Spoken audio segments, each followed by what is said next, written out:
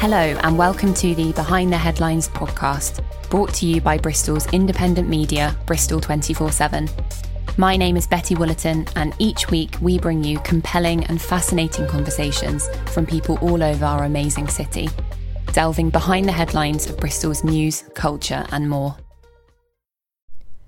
In this week's episode, I spoke to Ola Poroslo, who is the founder of queer security firm PHAT Bristol. I started by asking them how PHAT Security all began. So it's developed quite a lot over time. I think when we first started off a few years ago, it was intended as a record label. I wanted to get into music and mainly do management and look at promoting people in the queer scene and women who might have had that same advantage in music. But then we started running our own club nights, and we've ended up in a position where we're focusing on welfare and harm reduction in nightlife, gender-based violence, and we kind of do that through a welfare team and security. We've got like an actual manifesto, which is, we've written this recently, so I'm actually so proud of it. PHAT is a queer and femme security and welfare collective. We aim to employ people of all genders that are underrepresented in the security industry. We believe in the duty of care and harm reduction and strive to take an unbiased community-led approach. We believe in conversation and collaboration between us and you, the partygoers. We are here to listen, learn, support and safeguard with a non-judgmental ear. So it's kind of like a really broad umbrella, mainly because I didn't want to exclude the cis community in this, especially cis men. But I do also want PHAT to be an opportunity for people that are underrepresented in the industry to like have an opportunity of doing this job. So, yeah. And does it stand for something? Yeah, so we're actually trying to rewrite this at the moment, but because of when I started PHAT, it stood for Poland Has a Task, which was the first album that we released that was raising funds for women's rights and reproductive rights and abortion rights and queer rights in Poland at a time where the laws were changing around that quite a lot. So it kind of just worked, whereas I think at the moment it's a like nice sentimental aspect of it, but I feel like we do need a little rebrand for. We're working on something, so yeah, you'll see loads of new, like a big rebrand and for what it stands for, yeah. So how did it evolve from that to becoming like a security kind of? How did it change so much? Yeah, so as part of PHAT, when lockdown ended and we could do nights, I really wanted to do a queer club night. And it was based on this idea that there are obviously clubs on the scene that are kind of more catered towards the kind of like the stereotypical gay community, especially gay men, and there wasn't really a lot of room for people, from my experience anyway, who maybe just identified as queer, or maybe for the lesbian scene and the trans scene, and I just kind of wanted to make it a little bit more about the music and the community side. So I started this night called Crotch, and a big part of it was that we would take queer events into spaces that weren't seen as queer and see what we can do there and introduce this like weird new look, not just to the venue but to the punters as well. I feel like it really throws you off when you just see like this group of really visually queer people. Like you're forced to like confront your own biases and what you think about these communities. Same for the queer people as well, like being surrounded by loads of cis men all of a sudden on a night out, and but being like, this is our space and we can have this conversation. So that was quite nice.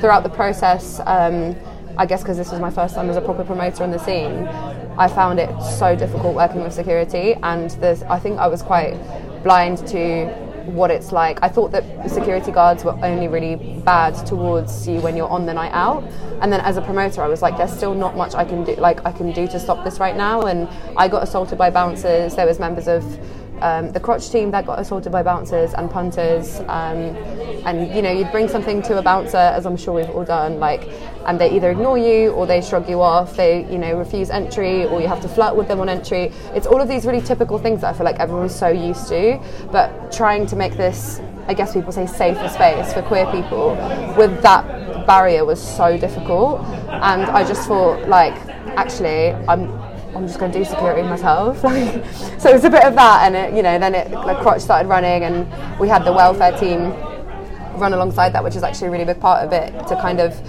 I think before I thought we could do security, I thought maybe we could bridge the gap between security and the promoter and the venue, because there seems to be this gaping hole of who actually helps you on a night out. Security are too busy standing around or doing, I don't know what they do really. The bar team is usually rammed and they're really busy. There's no one really to go to that you trust to help you when you feel really overwhelmed, or you know, when you've done some drugs and you've mixed some stuff that you're not too sure about, or your friend's passed out, or you feel a bit unsafe. All of these stuff that usually other like good people help you with on a night out. That's where it came from, and I was like, let's have this welfare team that can kind of be like, we call them guardians, but it's just people that look like you, that are punters, the party goers, that can just like be your mate on a night out. And we're like trained in harm reduction, and we know all about the drug combinations from Bristol Drug Project. So like, we're like the sober eyes and ears of the party, and we found it so incredibly useful to have that kind of like buffer zone between security and like effectively the police as well. I think it's made a massive impact, and that kind of developed into security as well, which is what we're expanding at the moment. But the core stem of it is like harm reduction and nightlife with the welfare team. So that's so long. So I guess like a lot of people who are listening have probably experienced what bouncers and security can be like as a punter. What was it like being like a promoter and running nights? Like, what was your relationship like with security then? To be fair, I feel like it kind of still felt a little bit like you're still part of the punters. Like, it felt very much like an us and them. I felt like I was siding with the punters a lot, and maybe felt like, I guess the security is supposed to be the team that you work with, like they work with you. They kind of effectively work for you if you're the promoter and for the venue, and for the people. Like, and when that isn't felt, it's really difficult to say to people that are coming to your night, this is a safer space, or we're creating the safe. Like, I don't want to invite queer people into a venue where I know I can't protect them.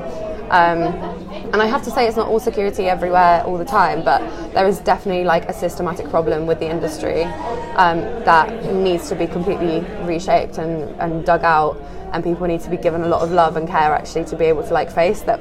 Maybe a lot of the stuff that they're doing in their actions can improve, instead of, again, what I was saying about the polarisation and the cancel culture. Like, it's very easy to just be like, oh, they're really horrible security, I really hate them. Like, it was horrible working with them, but I don't think that we can move forward from this situation just by constantly calling each other out and never like having space to grow and learn from what we're doing wrong. And that effectively is the goal, because you just want people to like actually have a good time on a night out. So it's a bit of a long journey, but yeah. So, I mean, this is quite a big question, but why do you think that there is like a systematic problem with security teams? I think that a big part of it is the amount of training that you get and the course. I think the SIA industry as a whole is quite a new development. So I think it was maybe in the early 2000s, maybe late 90s, where this body actually came about to start monitoring this. Before, it was just people who were the mates of the venue, who were quite bulky, who would try and keep trouble out. Like, it literally went down to that. So it's an industry that is based on solely cis men, which there's absolutely nothing wrong with, but it is because, again, I think nightlife in general is usually catered towards cis men. There isn't that many spaces created to make women feel safe. So I think the whole industry as a whole is just kind of based on quite a lot of, maybe like I say, outdated ideas and outdated ideologies, and there is so much room for improvement, but I feel like people are willing to do that and to reform those courses and to change them and make them a bit more, I guess, easily accessible for people. Like, I know like the current course doesn't really teach you about pronouns, doesn't really teach you about gender or sexuality, and I guess the equity side of these courses, like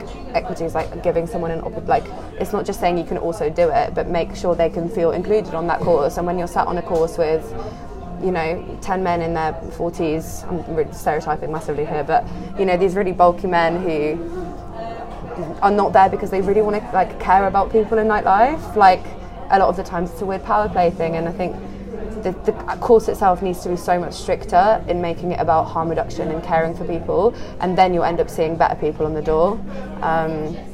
But that is happening, and there's loads of security companies currently who like are interested in what we're doing and are like realizing that maybe they need to train up on pronouns or gender identity and all of this. It's just like a very much like slow work in progress.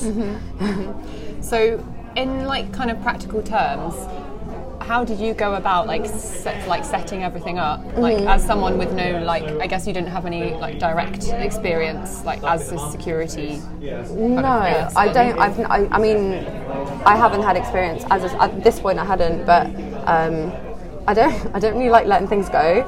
So if, say, for example, on night out, there was a security guard who hurt someone, or that I fell out with, or whatever, you know, there was a tense situation, like I wouldn't let that go. Like I'd research the SIA board, I'd research what they're allowed to do, like what laws they have, what they have to pass, and kind of like try and catch them out myself. And then, you know, you go to the council, you go to the venue, and just kind of like push for it from the authority side and try and be like, look, I want to learn about this, I want to know how the institution works, as opposed to just being like, I didn't like what they did to me on this specific night. And I guess through that I just started learning more about the course, met some really incredible SIAs, looked into welfare as well and harm reduction and what people do at festivals, that like would like Oxfam do a lot of volunteering like that. Found Bristol Drug Project and just started doing my own digging around what resources are there available to make people safer. And then it's just the boring company stuff, and it's just insurance and all of that. But that comes quite easily when I think it's like the actual nitty gritty of like what do we want to achieve with this. And actually currently the Princess Trust are sponsoring us to do the SIA course for free. It's actually really, it's usually quite expensive. I think it starts at about £300 upwards, but the Princess Trust have this incredible thing on offer where anyone between the age of 18 and 25 who qualifies, who's like, I think it's maximum 16-hour contract or unemployed, they can support you to get into these careers, and they especially want, you know, people from the like underrepresented communities to get involved, and the SIA course was one of these things, so we got sponsored by them. We're now doing that, and yeah, it's just like constantly searching for these opportunities that are about everywhere. Can you tell me a bit more about what it takes to be a bouncer in the UK and what the training course is like? Yeah, so because I'm not on the course myself, actually, so one of the wonderful people that work with PHAT called Lara, they're currently on the course, and I really wanted to maybe get like an opinion from them about it. But it's essentially like a 2-week course where you study from, I think it's 9 or 10 till 6 in the evening. It teaches you like the laws, what you're allowed and not allowed to do, so stuff about what's it called, like using reasonable force, I guess like de-escalation as well, different de-escalation tactics, stuff like that. First aid as well, they do like a basic first aid course. There isn't really, I think there's a couple of exams, but I don't think there's that much more to. I mean, I also haven't done it, so I don't want to be like it's awful, but I don't think it's enough to try and get people to actually like work a door and get you there. I think even the first aid course, even though it's like obviously it's great that they're doing first aid, I think for what happens in nightlife, there needs to be a specifically designed course for first aid in nightlife, because obviously security is everything from security in shops to security in care homes or security in like, you know, for like private the course bookings. Is the same? It's the same. Wow. So there's like different, I think there's 2 or 3 different levels to it, in terms of like how much power you have, for example, but you get a security badge, you can work in any industry, and I think that's really crazy, because if you're going into nightlife, what you'll be required of there, especially with like de-escalation and understanding how different drugs affect different people and why people might get angry, it's so different than working in Tesco's or a festival even, you know. Mm-hmm. So what does PHAT do differently in your training? So I think the main thing is a lot of it is community-based training. So it's the team of us, we've come together because we all find ourselves picking up the slack from other people on nights out and looking out for them. And when we got together and started having these conversations, we realised that we actually know a lot of stuff and we've got a lot of skills we can share. So there are people like, for example, I'm really passionate about unconscious bias and about like I said, polarisation and cancel culture, and that's a topic that I feel like I can help people with and learn about it and discuss and have these like really big in-depth conversations where you put yourself on the spot and like challenge your own biases, and like doing that as a group for a couple of hours and like outing yourself in front of other people is really, really helpful. And we kind of do that as a whole. Everyone shares something different that they know.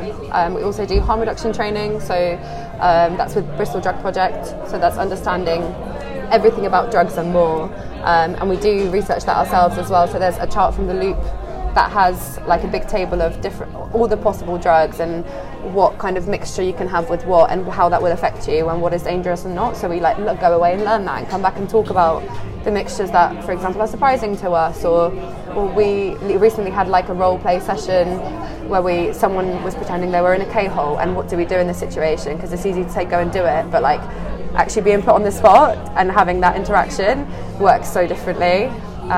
We've done anti-sexual harassment training as well. like the list goes on and on. There's so much. It's loads of different ways we're doing the recovery position yesterday and who we can put in this position and who we can't.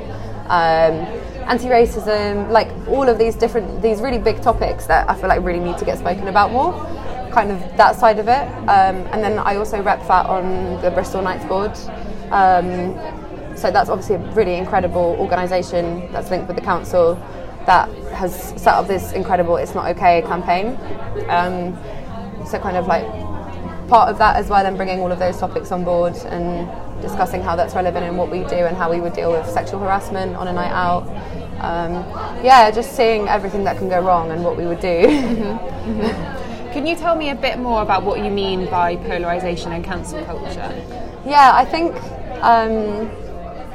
it's so easy, I think especially through how everything, like we use our phones and you click on something a couple of times and you'll get that suggested to you all the time, and I think the same thing can happen with anything from news to stuff that your friends share on their stories, and a lot of the times it can, even though for me, like I try and put what I want on my social media, but there's still like a limit of control over that, and you end up seeing the same stuff, and it's really easy to fall into one pattern and one group of people and say that everything else is wrong and really feel passionate about something but like forget how to see the other point of view.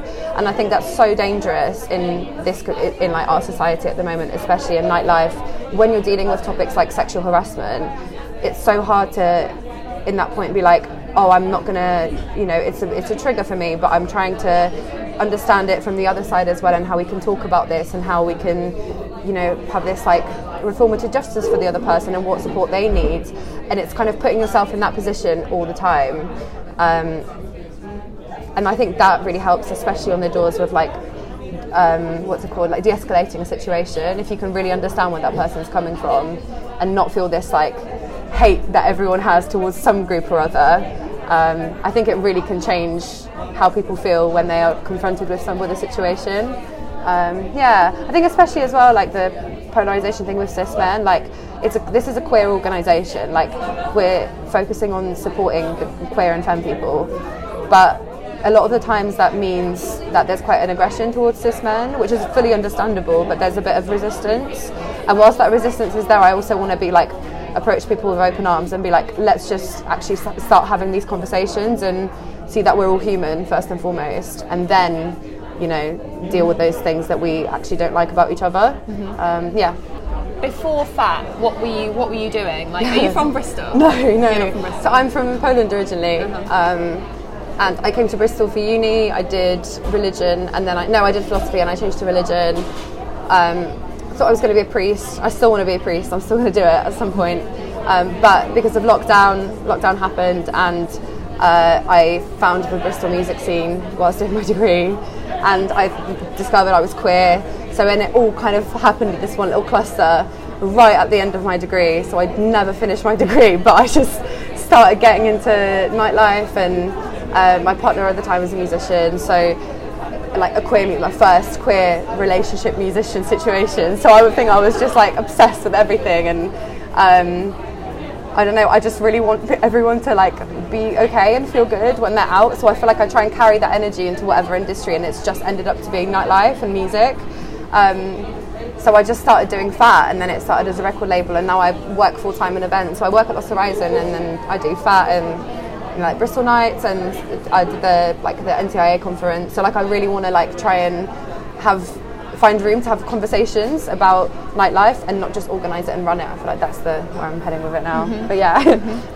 Can you tell me a bit about how PHAT has been received by venues and by people?